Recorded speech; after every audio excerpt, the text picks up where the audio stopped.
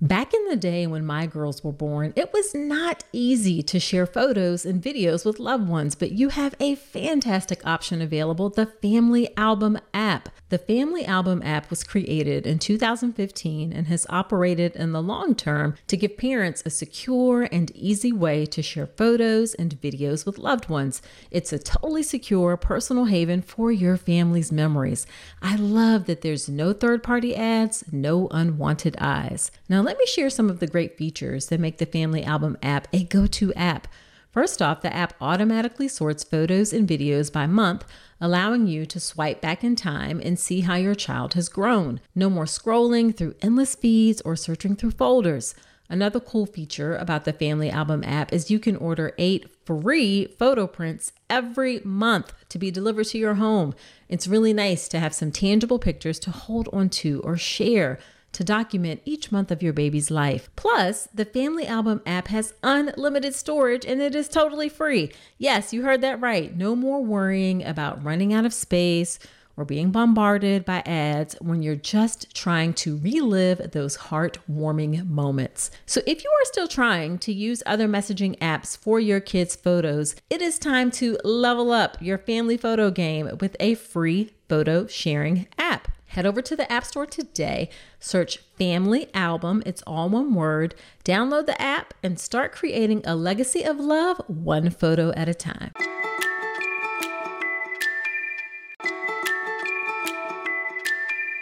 Dr. Mom Butt Balm is a pediatrician-approved skin protectant free of dyes, preservatives, and zinc oxide.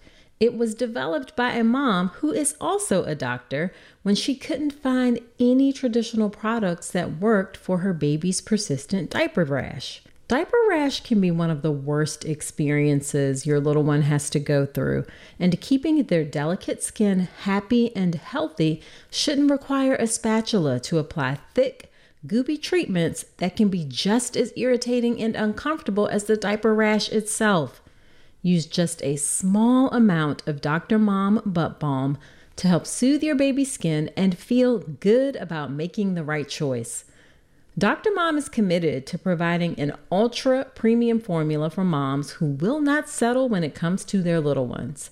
Help your baby feel better and get relief from irritating diaper rash with simple, quality ingredients, no artificial dyes or preservatives, so it's gentle on your baby's delicate skin.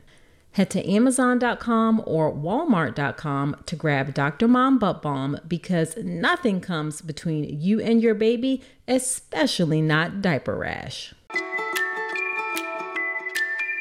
Hey, this is a delightful birth story episode.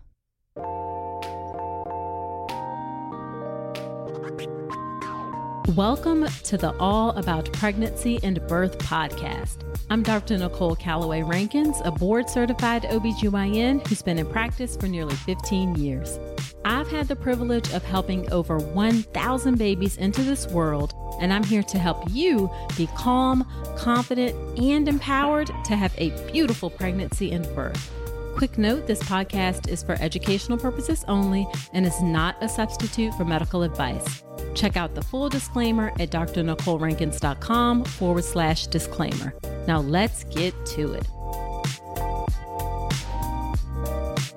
Well, hello. Welcome to another episode of the podcast. This is episode number 119. As always, I am so glad that you are spending some of your time with me today. On today's podcast, I have Heidi. Heidi lives in northern Utah with her husband and her son Oliver and their 2 golden doodles, Remy and Walter.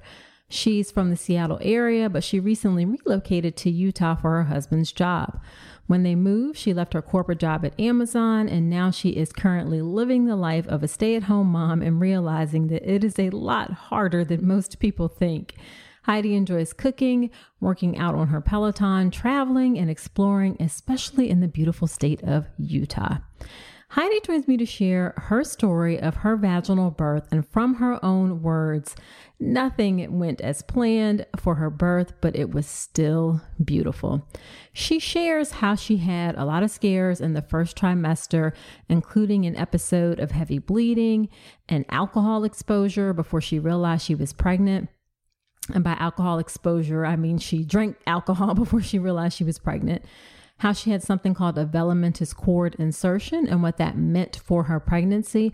Also, how she didn't find that having a doula was as helpful as she thought it would be.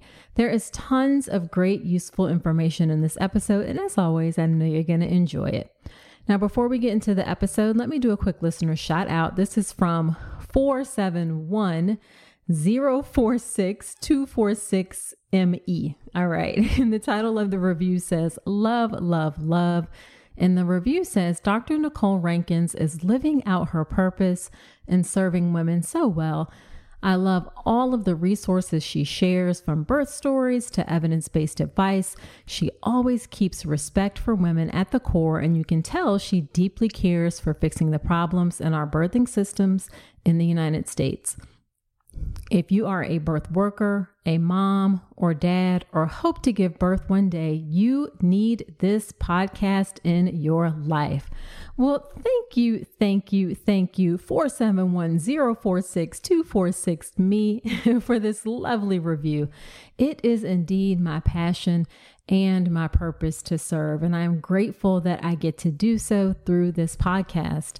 I also love serving folks through my free online class on how to make a birth plan that works.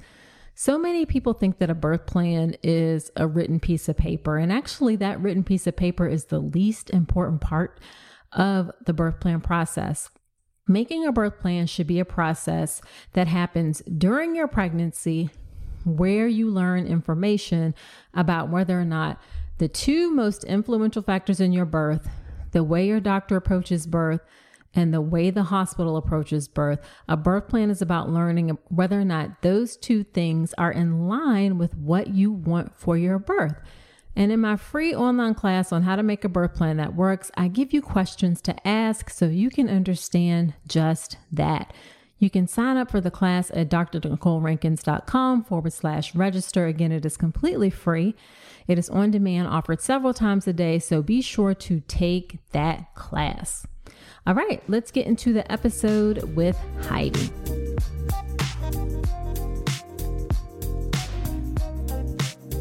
Thank you so much, Heidi, for agreeing to come onto the podcast. I'm super excited to have you here and share your birth story today. Yeah, thank you for having me. I'm excited to chat with you. Yeah, so why don't you start off by telling us a bit about yourself and your family? Yeah, so I am from the Seattle area, but I recently moved to Utah with my husband, Mike, our son, Oliver, and our two big golden doodles, Remy and Walter. Aw. Yeah, my husband is a project manager, so he moved here for his job, and I usually work in corporate PR, but I'm currently taking a little break because my old job at Amazon was Seattle-based only. So I'm just really enjoying soaking up this extra time with my son right now. Nice. Yeah. So did you move? Like, how did the move work in timing with like your pregnancy? Moving is the worst. Yeah. So was it after you had your baby or before? I'm just curious. Yeah. So after. Yeah. My son, we actually moved on his first birthday. Oh, wow. Wow. So, and that was exciting with COVID and flying and everything, but he did great. He was a champion. Oh, good. Good. Yeah. So why don't we start off by talking about what your pregnancy and prenatal care was like, just because that helps inform how things go and going into your birth. So did you have a physician, midwife? How'd you feel about your pregnancy? Any problems? Let's get into that for a bit. Okay. My pregnancy had a couple small hiccups in the first trimester. In the beginning, when I found out, so I knew I was going to find out I was pregnant around this time. I was going on a work trip to Austin, Texas, and I was super excited. And I brought a gazillion of those cheap little pregnancy tests with me. And while I was there, I started to get like this really heavy, what I thought was a heavy period. And so I figured, didn't happen.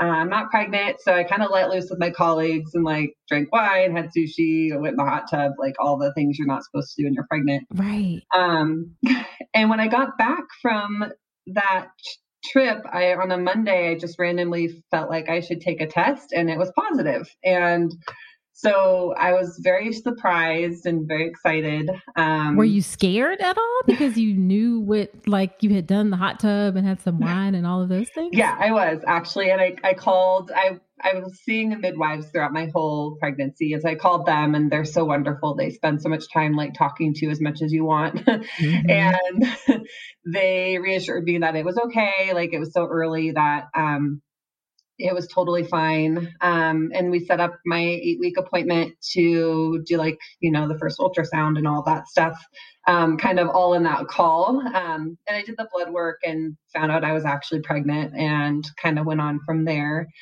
Um, so at the 8-week mark, I went in for that appointment, and the midwives pulled out the ultrasound to kind of like, see what was going on. And they couldn't find the embryo on the ultrasound. Mm. They just saw the sac. And the midwife I was seeing, I think she was kind of more new at her job. Right. And she explained to me that I was most likely having a miscarriage. And she said that I'd probably pass the sac in the next week. And if I didn't have any symptoms, then to come back, regardless, to come back and do a follow-up. And my husband and I were devastated, and we went that whole week just like a big pool of emotions. But we both had this feeling that it wasn't a miscarriage. Like we both felt very strongly that she was wrong. Right. And we went back in that next week for the follow-up, and I hadn't had any symptoms of a miscarriage or anything. So they did another ultrasound, and there he was, and his heart was beating strong, and he was doing great. So I think I'd gone straight from like, I ended my birth control pills and I got pregnant like really quick after that. Right. And so I didn't really know what my cycle was, and they were kind of guessing. And so I think that's what happened, is they just assumed I was at my 8-week mark when really I was only like 6 weeks when I went to that appointment. So they just didn't see Gotcha. him yet. So Gotcha. yeah, we're very relieved. That's a lot to go through in like the first few few weeks of pregnancy. Like what a roller coaster. Yeah, that was very hard. And I have so many friends that have had miscarriages. And so I was really leaning on them and for their support. And like, you kind of get this community that rallies around with you, when you have friends that have gone through something like that. And thankfully that isn't what it ended up being, but I was so thankful for all my friends that were so vocal about what they'd gone through. And it just kind of helped me feel like I wasn't alone, even though that's not what it ended up being. But I definitely think having that community helps. Yeah, for sure. So then how did the rest of your pregnancy go? So around 10 weeks, I again started bleeding pretty heavily. I just like went in to go take a shower, and I just saw like tons of blood. And I remember it was on a Sunday, and I called the midwives, and I was bawling. And the midwives talked to me for like 30 minutes, maybe an hour, like kind of just chatting me through some things and seeing if it was getting better. And she stayed on the phone with me.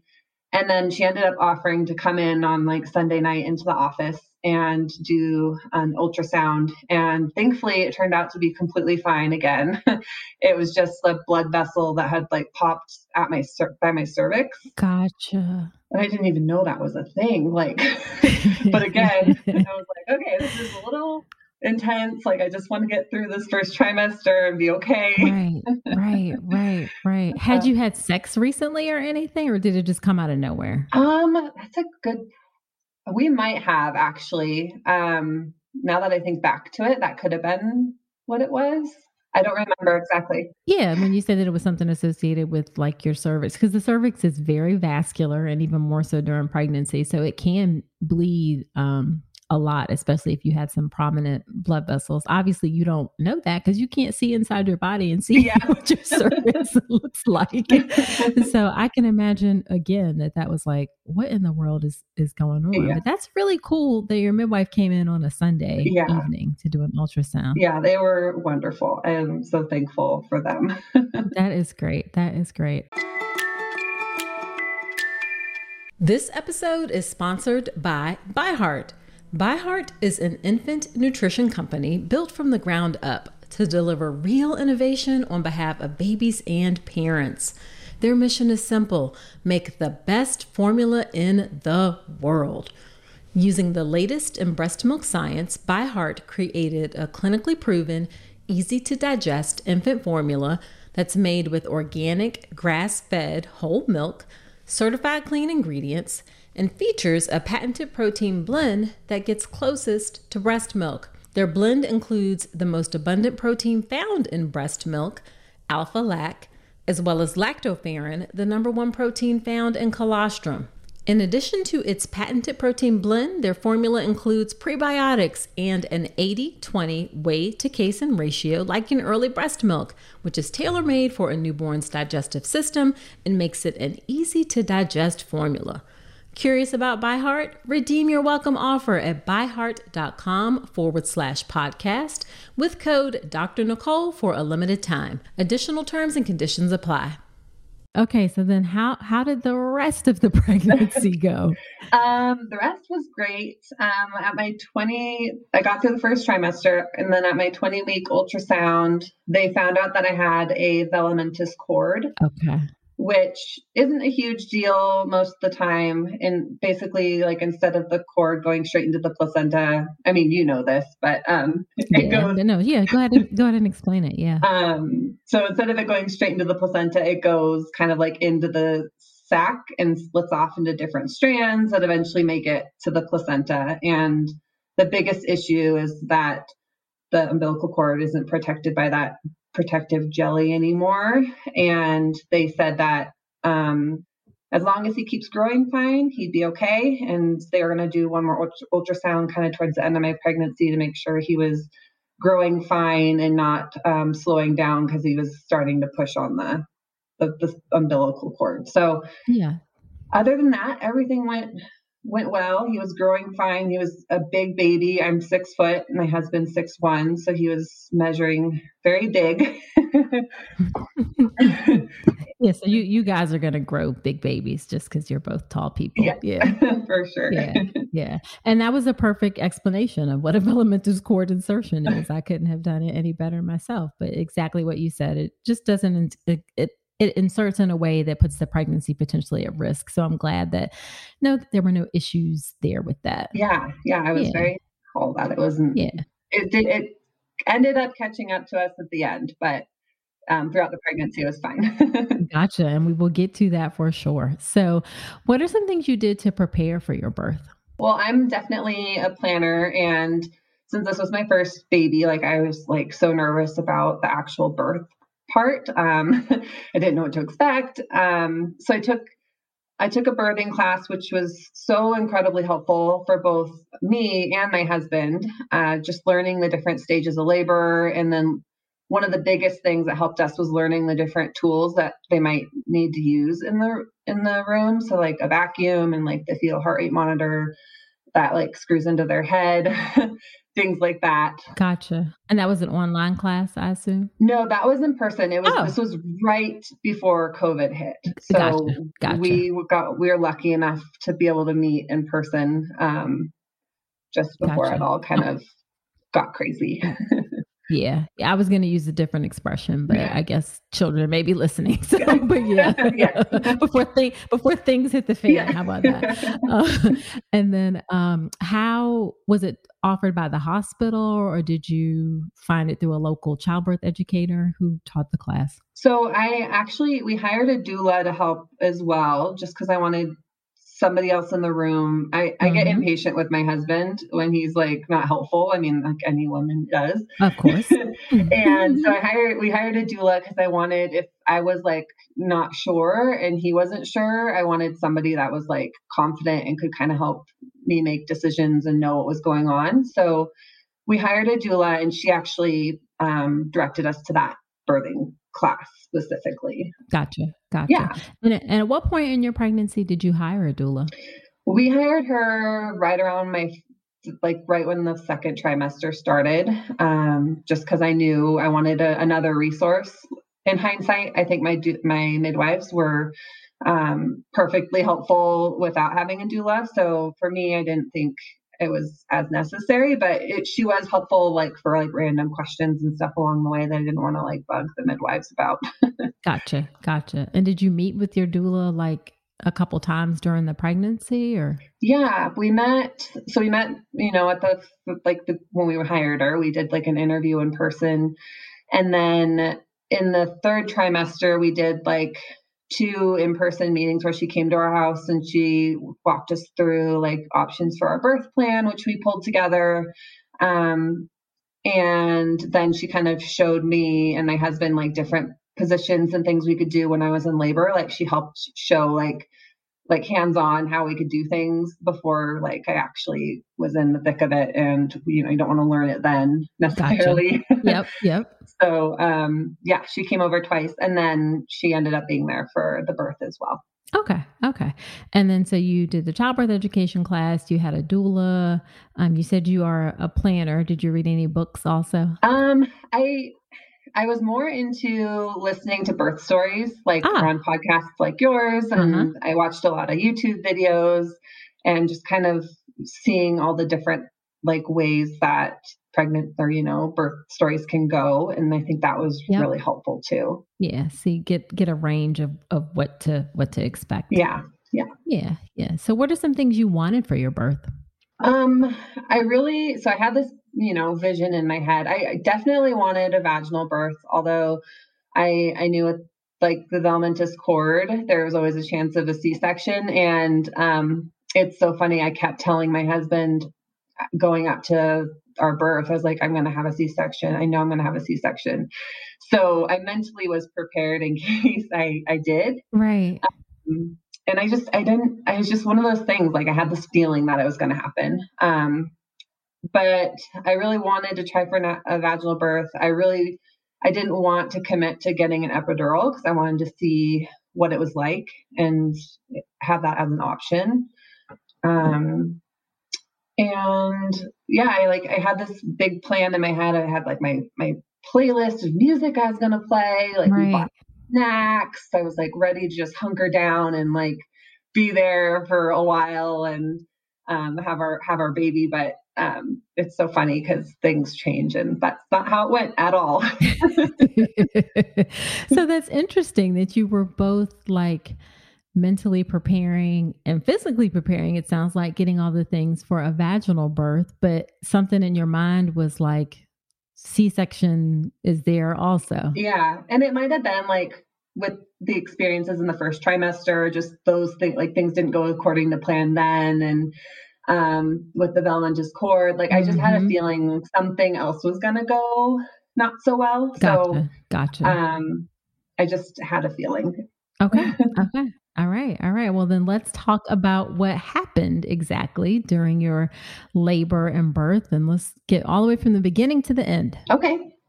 So let's see. I was 30, around the 36-week mark. I went in for my regular appointment, and they told me that my son hadn't really grown much from the week prior. And then my 7-week appointment, the same thing. They told me like you hadn't really grown. So I was starting to think like, okay, is this the developmentis cord causing an issue and he's not growing? So they were going to do another ultrasound at 38 weeks, but I never, 39 weeks, but I never made it to 39. He came at 38 and a half. He came early. Okay. So I started getting contractions on a Saturday, and they were very mild. I could like walk around and talk, but they're just every once in a while they're like actual contractions, not just Braxton Hicks. And I was texting my doula, and she was like, didn't seem very concerned. She's like, this could go on for weeks. Just kind of hang in there and just go about your day and try not to stress too much about it. And on Saturday night, they completely went away. And I was like, okay, this isn't happening. So we went to bed just like normal. And Sunday at like midnight, I woke up and my contractions were really strong and they were really consistent. And I laid in bed for a little while and I just kind of tried to see if they were going to go away again or could be consistent. And I was timing them in my bed under the covers, trying not to wake up my husband. And at 2 a.m., I ended up waking him up and I was like, I think this is happening. Like my contractions are really strong. So we were texting my doula and she's like, oh, okay, well, just like take a bath and hang out and eat some food and, just keep me posted. But at that point, they were really consistent. Like they were probably like right on the dot every like 3 to 5 minutes and they were really strong. And I was like, I feel like I need to go to the hospital soon. Right, right. And she eventually we convinced her to come over at 3 o'clock in the morning. So she comes over and she's like, I don't think you're ready to go to the hospital. Let's do some different positions and things and, try and get through some of these contractions. So I did lots of different positions. The contractions were really strong. And I was like, when do you go to the hospital? If not now, like this seems like pretty intense. Right.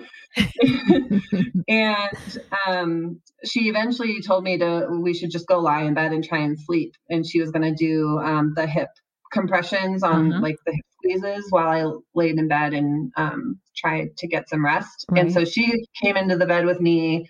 My husband was like, there's no room, so I'm going to sleep on the couch. And not even 15 minutes into that, I was like, I have to go to the hospital now. Like, I can't wait. Gotcha.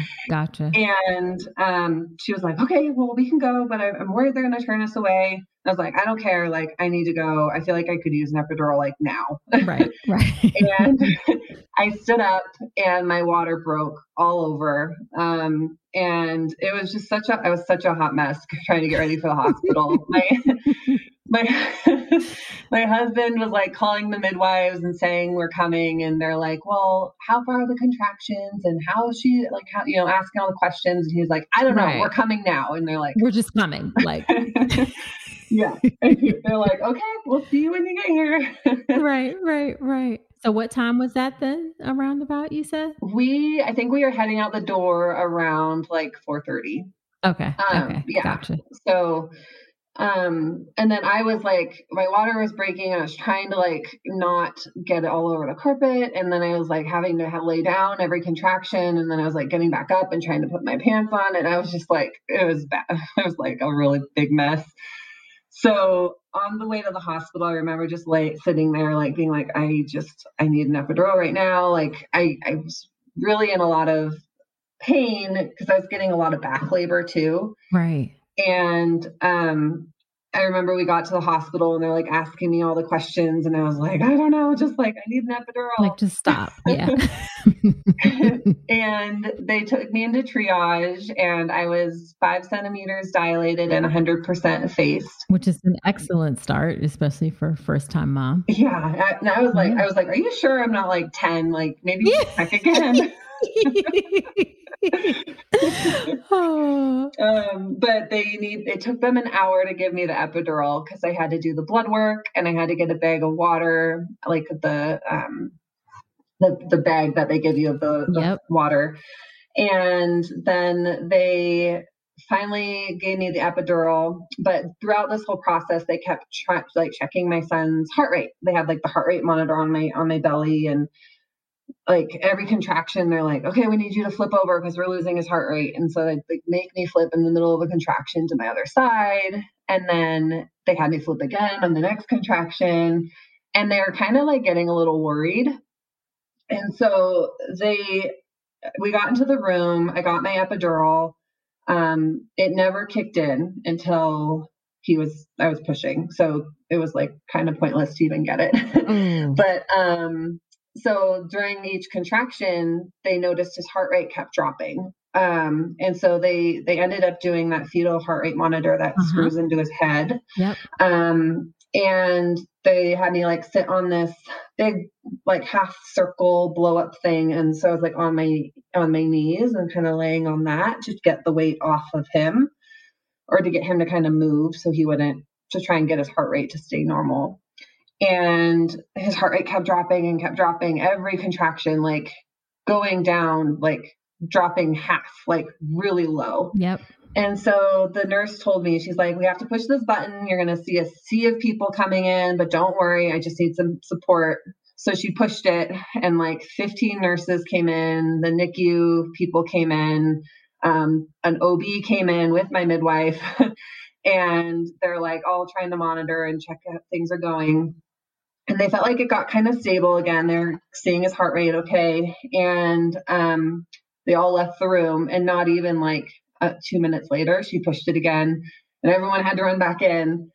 And I remember laying there on that ball while all these people are running in, and like seeing my contractions go up as every contraction, and his heart rate dipped down. And I had the oxygen on my face because they were trying to get more oxygen to him. And I just was so terrified, like that something was going to happen. And the OB ended up coming over to me and said, I think we're at a point now where we just need to get this baby out. So I think we need to do a C-section. And I was like, I don't care, like whatever we need to do. I just want him to be healthy. And so he ran off to the OR to get ready. And my midwife was there, and she said, I just want to check you one more time. Like, I feel like you could be close. Right. And she checked me, and I was 10 centimeters, and I was like ready to push. And so she called the OB back to the room, and he was like, we can do this. Like, we're going to use a vacuum though, because he needs to come out quick. So he got the vacuum on, and he cranked my bed up really tall. And they had me practice a couple pushes, but he was like, I was pretty strong at getting him out. So they're like, okay, slow down, like stop for a second. And I got him out in 3 pushes, one when the bed was up, one when he dropped the bed down and he used the vacuum to help pull from that angle. And then he was out the 3rd push. Nice. You were a strong pusher indeed. Yeah, thankfully. Yeah. Yes. And having the vacuum, I think, helped too, probably.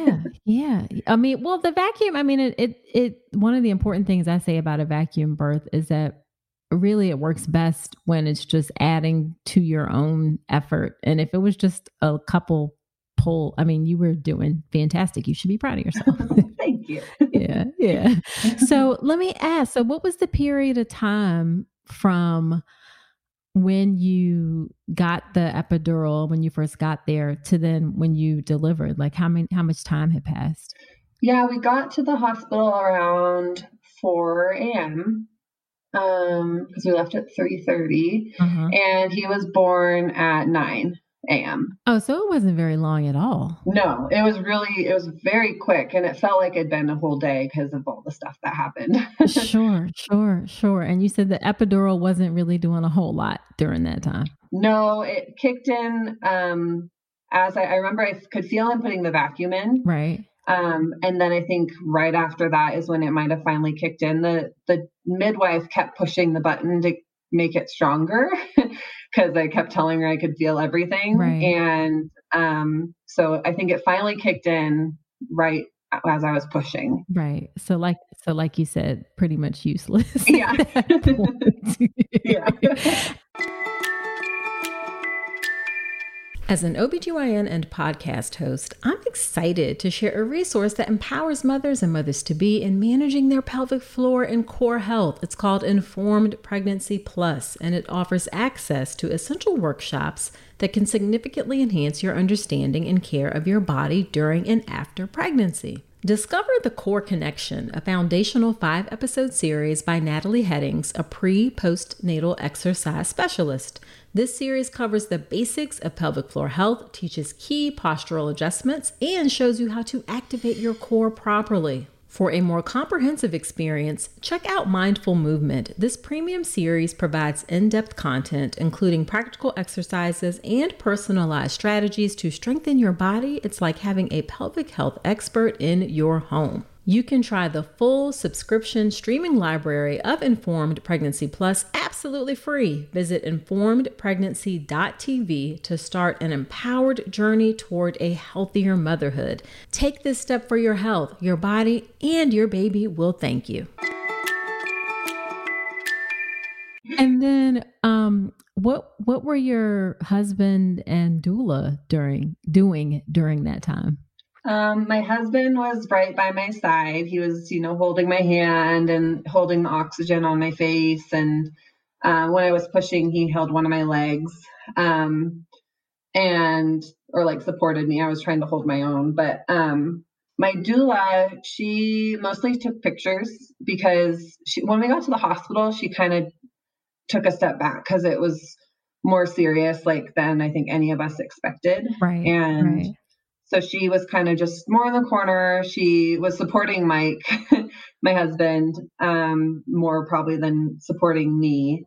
Um, but I feel like both of us felt like we got the most support from our midwife, who was there. She was incredible. And she just, Gotcha. I felt I was terrified, but I felt safe with her and also with the OB. Like when he came in, it was so cool to see, like, he obviously was the person in charge at that point because of all the stuff that was going on and it was more Right. serious, but he 100% was working with my midwife and like taking her recommendations and like, conversing with her as like a team. And that made me feel so much more comfortable too, just knowing that like I had two amazing people looking out for me and my baby.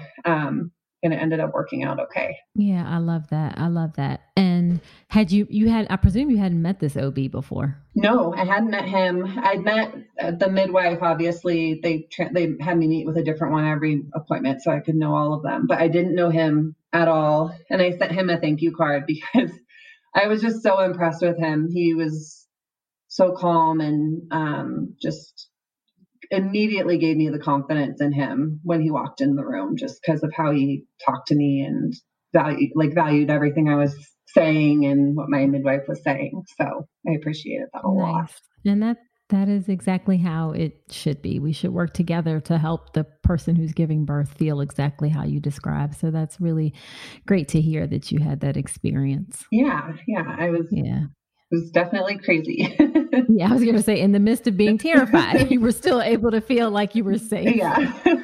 Yeah. Yeah. So did they bring him right up on your chest after he came out? The OB put him on my chest, but he wasn't crying or anything. He was very shocked. He was kind of just limp. And so my doula got a video of the second they put him on my chest. And I just had this like fear in my eyes because I was worried something was wrong and my husband was worried. And so the NICU people were there still from when they came in the room with all 15 other people. Right. and and so they took him right over and were working on him. And it turned out like he was just kind of shocked and he immediately, like after 30 seconds or so, he was crying and like everything just flooded in like inside me at that point. And I was crying and the NICU people invited my husband over to, see his son. And the second Yeah. my husband went over there and talked to him, he stopped crying. And that was just so incredible to see like that bond already Right. right from the start. Oh, that is so special. Yeah. That is a lot that you had going on. Yeah. I mean, in a short period of time. Yeah. Yeah. So Yeah. needless to say, Yes. we didn't use our playlist. We didn't eat our snacks until afterwards. Right, right, right. Yeah. So then I guess did they bring him back over to you fairly quickly then? Yes. Yep. As soon as he was Okay. crying, they brought him over. And I like held him for what felt like the entire time we were there. I didn't want to let him go. Good. And yeah, he was perfectly healthy, at that point. So Good, yeah. good, good, good.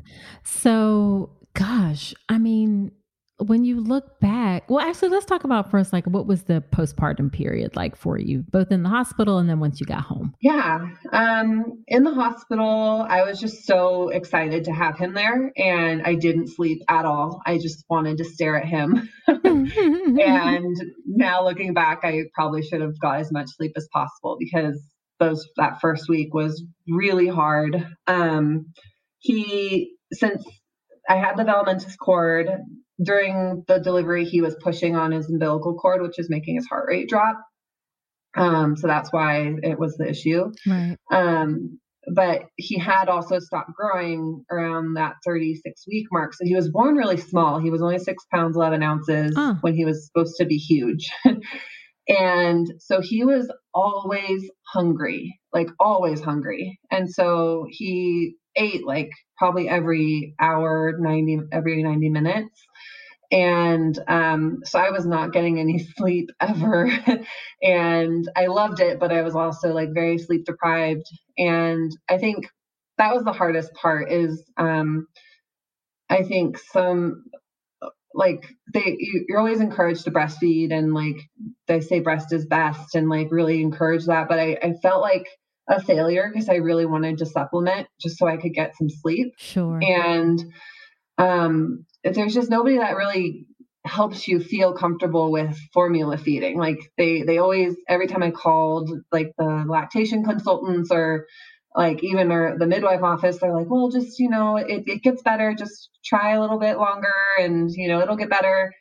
And I didn't end up supplementing until like the 3-month mark. But I think that was the hardest thing for me is I wished somebody had told me like, it's okay to supplement with formula if you need to, and he's going to be completely healthy. Yeah.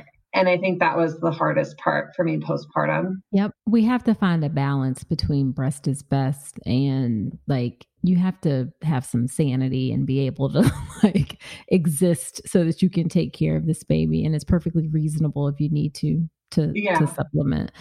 Yeah, we don't do a great job postpartum. We still have work to do. So it's good that you found your own sort of way to reconcile with that, but it sounds like it took a little bit for you to get there. Yeah, my husband actually was the one that really worked with me through it. I remember sitting in the rocker just crying one night because I was so tired and I was breastfeeding, and he was like, we can supplement. It's okay. Like, you're not a failure. He still loves you. He's going to love you. Like, it's not going to change your bond with him.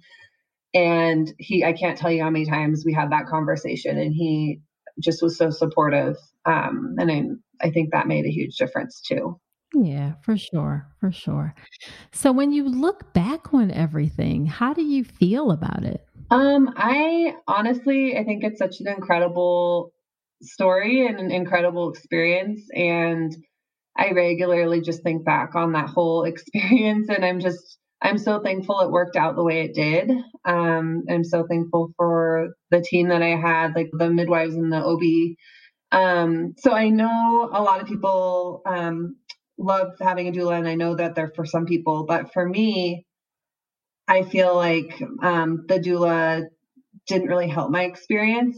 And I feel like had she not been there, I probably would have gone to the hospital sooner. And I feel like I would have been a little less stressed because they would have found out like about the heart rate issue, his heart rate dropping of course earlier. And I feel like it would have been a lot less stressful. Yeah. And I think I appreciate you being honest about that. Like everybody is going to have a different experience. And I want to be able to present like everyone's experience. Not everything is good for every person. So I appreciate you being comfortable sharing that. Yeah. I think for sure. I thought it would be the best thing for us. And in the end, I think it was more important that I had a team of physicians that were on my side and made me feel comfortable. Gotcha. So is there anything else that you weren't, and not to say that you weren't happy about the doula, but is there anything that you weren't happy about or you wish was different about your experience? I don't, I feel like my story was perfect how it was. Like I look back and I'm thankful it didn't go as planned in a way, because it kind of set me up for the rest of motherhood. Ain't that the truth? Yes. I'm trying not to laugh, but once you have a baby, like nothing can prepare you. And guys, it's not bad, we promise, but nothing can quite prepare you for what it's like to have a tiny human being that you're responsible for and the ups and downs that go with that and being able to like navigate that. Totally. And I think one of the biggest things I learned since I've had a baby is that nobody is going to tell you how to do anything the right way. It's all, you're the mom and you get to, like, you're the one that decides everything and you're the one that advocates for this little baby. And I think that's kind of the summary of my birth experience too, is like, I hired a doula because I wanted someone to be able to tell me what to do and feel comfortable the whole time, when really you just kind of go with your own instinct. Like I knew my body better than anybody else. And I think I would have been just fine not having a doula because of that. I love that. We each know ourselves, and just like developing that trust in yourself is part of it, which it sounds like you've come to a realization that you can trust yourself and your body and know what's best for you. Yeah. And what's best for that little human being that you have. Yeah, for sure. Yeah. So if you had to pick one piece of advice that you would tell other women as they are getting ready for their birth, what would that be? What would your favorite piece of advice be? And you may have said it already, so certainly say it again. Yeah, I think it's just knowing that you know yourself and your body the best. And if something doesn't feel right, like you can always ask questions and advocate for yourself, and having, a care team that's has your back and like is going to advocate for you as well. Just having that combo really ended up making my birth a success, I think. But you definitely have to be involved in speaking up for yourself. Because if I hadn't said I was ready to go to the hospital when I did, I don't know what would have happened. Right. Because he came pretty quickly after that. So yes. Yeah, for sure. Well, thank you so much for agreeing to come on and share your story. I really, really appreciate it. And you just have so many lovely elements that I know people are going to relate to and find helpful. So thank you. Yeah, thank you so much for having me.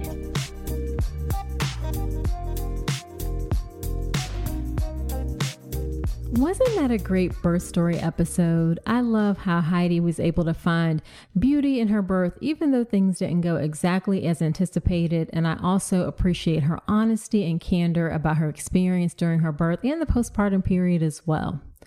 Now, after every episode, when I have a guest on, I do something called Nicole's Notes, where I go through my top 3 or 4 takeaways from the conversation. And here are my Nicole's Notes from my conversation with Heidi.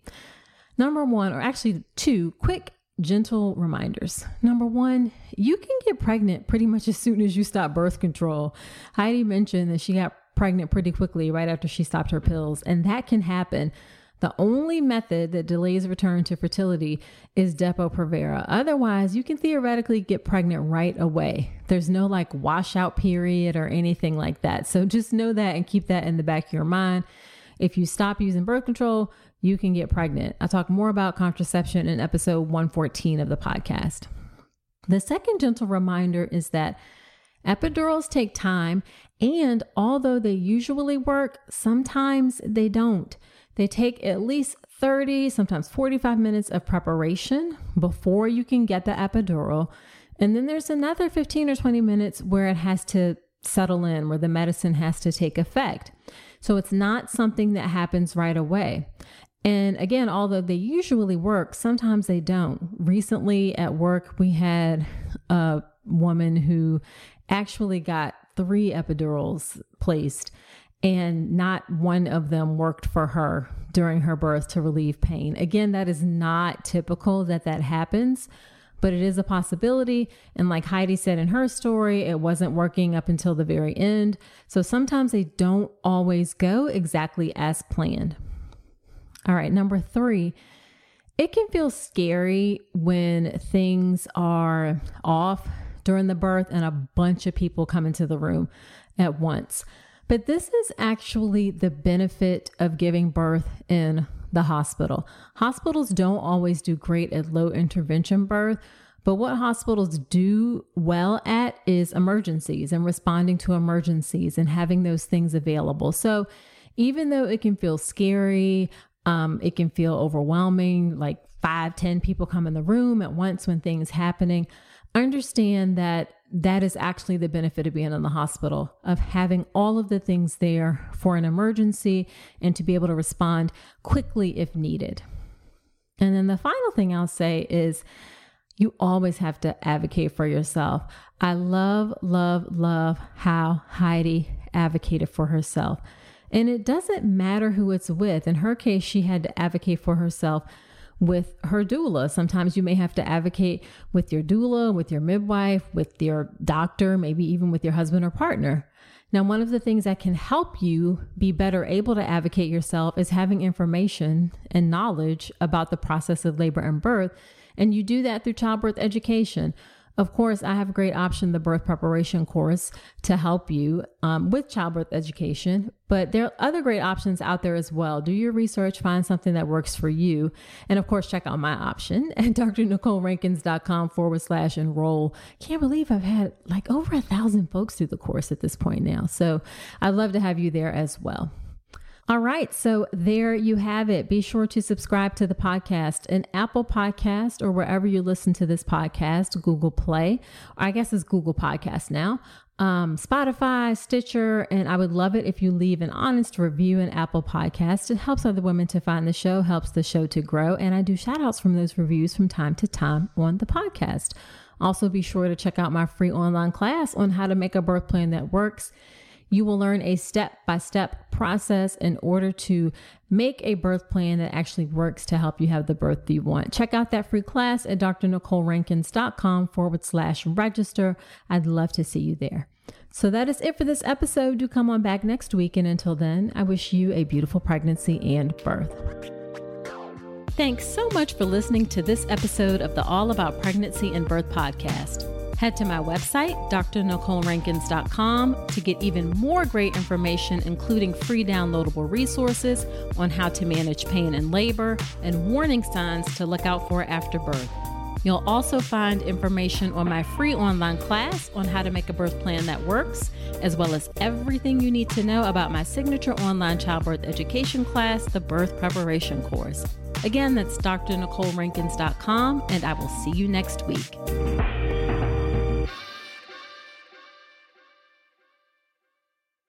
Our family has grown. Welcome to the world, Hannah baby.